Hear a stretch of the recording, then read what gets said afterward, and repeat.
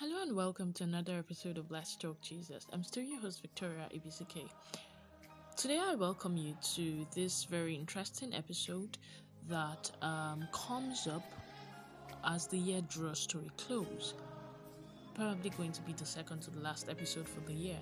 More music on Today I'm going to be trendybeats.com. talking to you about the topic called delay. It's almost the end of the year, and I'm sure that probably at the beginning of this year, God may have made promises to you, said to you that this is going to happen, or this is going to happen. You may have had promises from God or things that you were or have been believing God for from the beginning of this year. And it's almost the end of the year, and it feels like, oh, these things are not happening, these things are not coming. I'm waiting, but I'm not getting these things. And these are the kinds of things that make us get frustrated sometimes. But in times like this, we are reminded that delay is not denial. I mean, we like to say that, oh, that's just a cliche. Delay is not denial. Everybody knows delay is not denial. Yes. But today I just want to talk to you shortly about something else that you probably have not heard about delay, or something that you just need to be reminded about the whole concept of delay. Now, in the Bible, we have different people who have delayed blessings. We have the likes of Hannah, David, Joseph, Abraham, who had issues with delay. I mean, God made promises to them. For some of them, it wasn't even as if God made promises to them, but they were hoping on God for something, but it felt like it wasn't coming through. It wasn't coming at the time that they expected. But yet they were patient. You look at the story of Hannah. She wanted a child so bad. She prayed. It got to a point where she would go to the temple and she would pray so bad. She would pray so well that a man of God, a priest, would look at her and say, "Oh, this one is drunk." Like it was that bad. She prayed that hard before she got what she wanted. There's David. God promised. It was God himself that anointed, that through Samuel anointed David to be the next king. Yet before David saw the throne of Israel, he went through hell in the hands of Saul. Or do we talk about Joseph? From when he was a boy, he had dreams of how his parents and his siblings interpreted the dreams to mean that he was supposed to be someone who they would bow down to.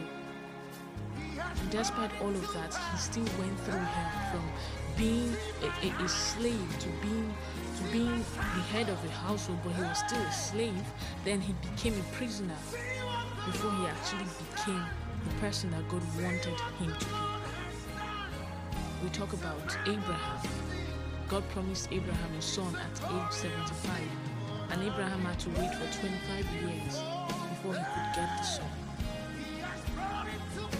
So you see, what is the common thing with all of these people that had delays, had to wait for the manifestation of God's promises in their lives? If you look at it, the common thing is that in the long run, that those years, those times, that period of waiting were formative years, formative times, formative moments. It was a formative period for them.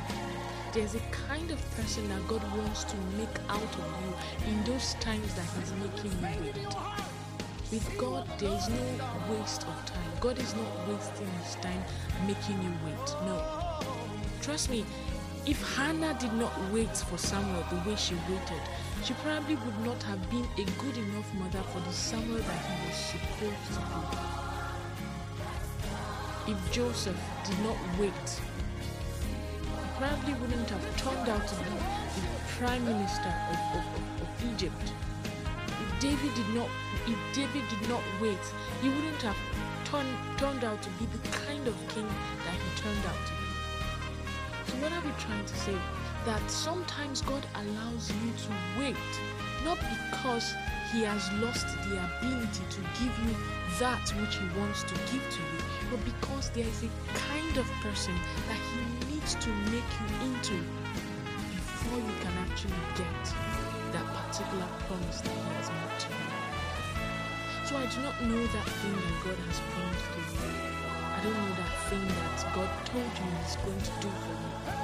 Instead of complaining that, oh, God has abandoned me, God has forsaken me, God is not someone who keeps to His promises. Instead of think through all of those things, why don't you ask yourself, what is it that God wants to do within this period of waiting? Do not waste your waiting life. Do not waste your waiting period, because it's going to be very important and crucial for you when you get into that season of the fulfillment of the promise. For everyone that waited, the things that they learned came in handy in their time of fulfillment. So my urge to you, my message to you this morning, this afternoon, this evening, whatever time you're listening to this, is for you to wait. And don't just wait, take lessons as you wait. Be a good student of what God is doing in your life. Wait on God and allow Him to teach you those things that you ought to learn. Don't be too in a hurry with God, because as Igbo people would say, I pray that this blesses you.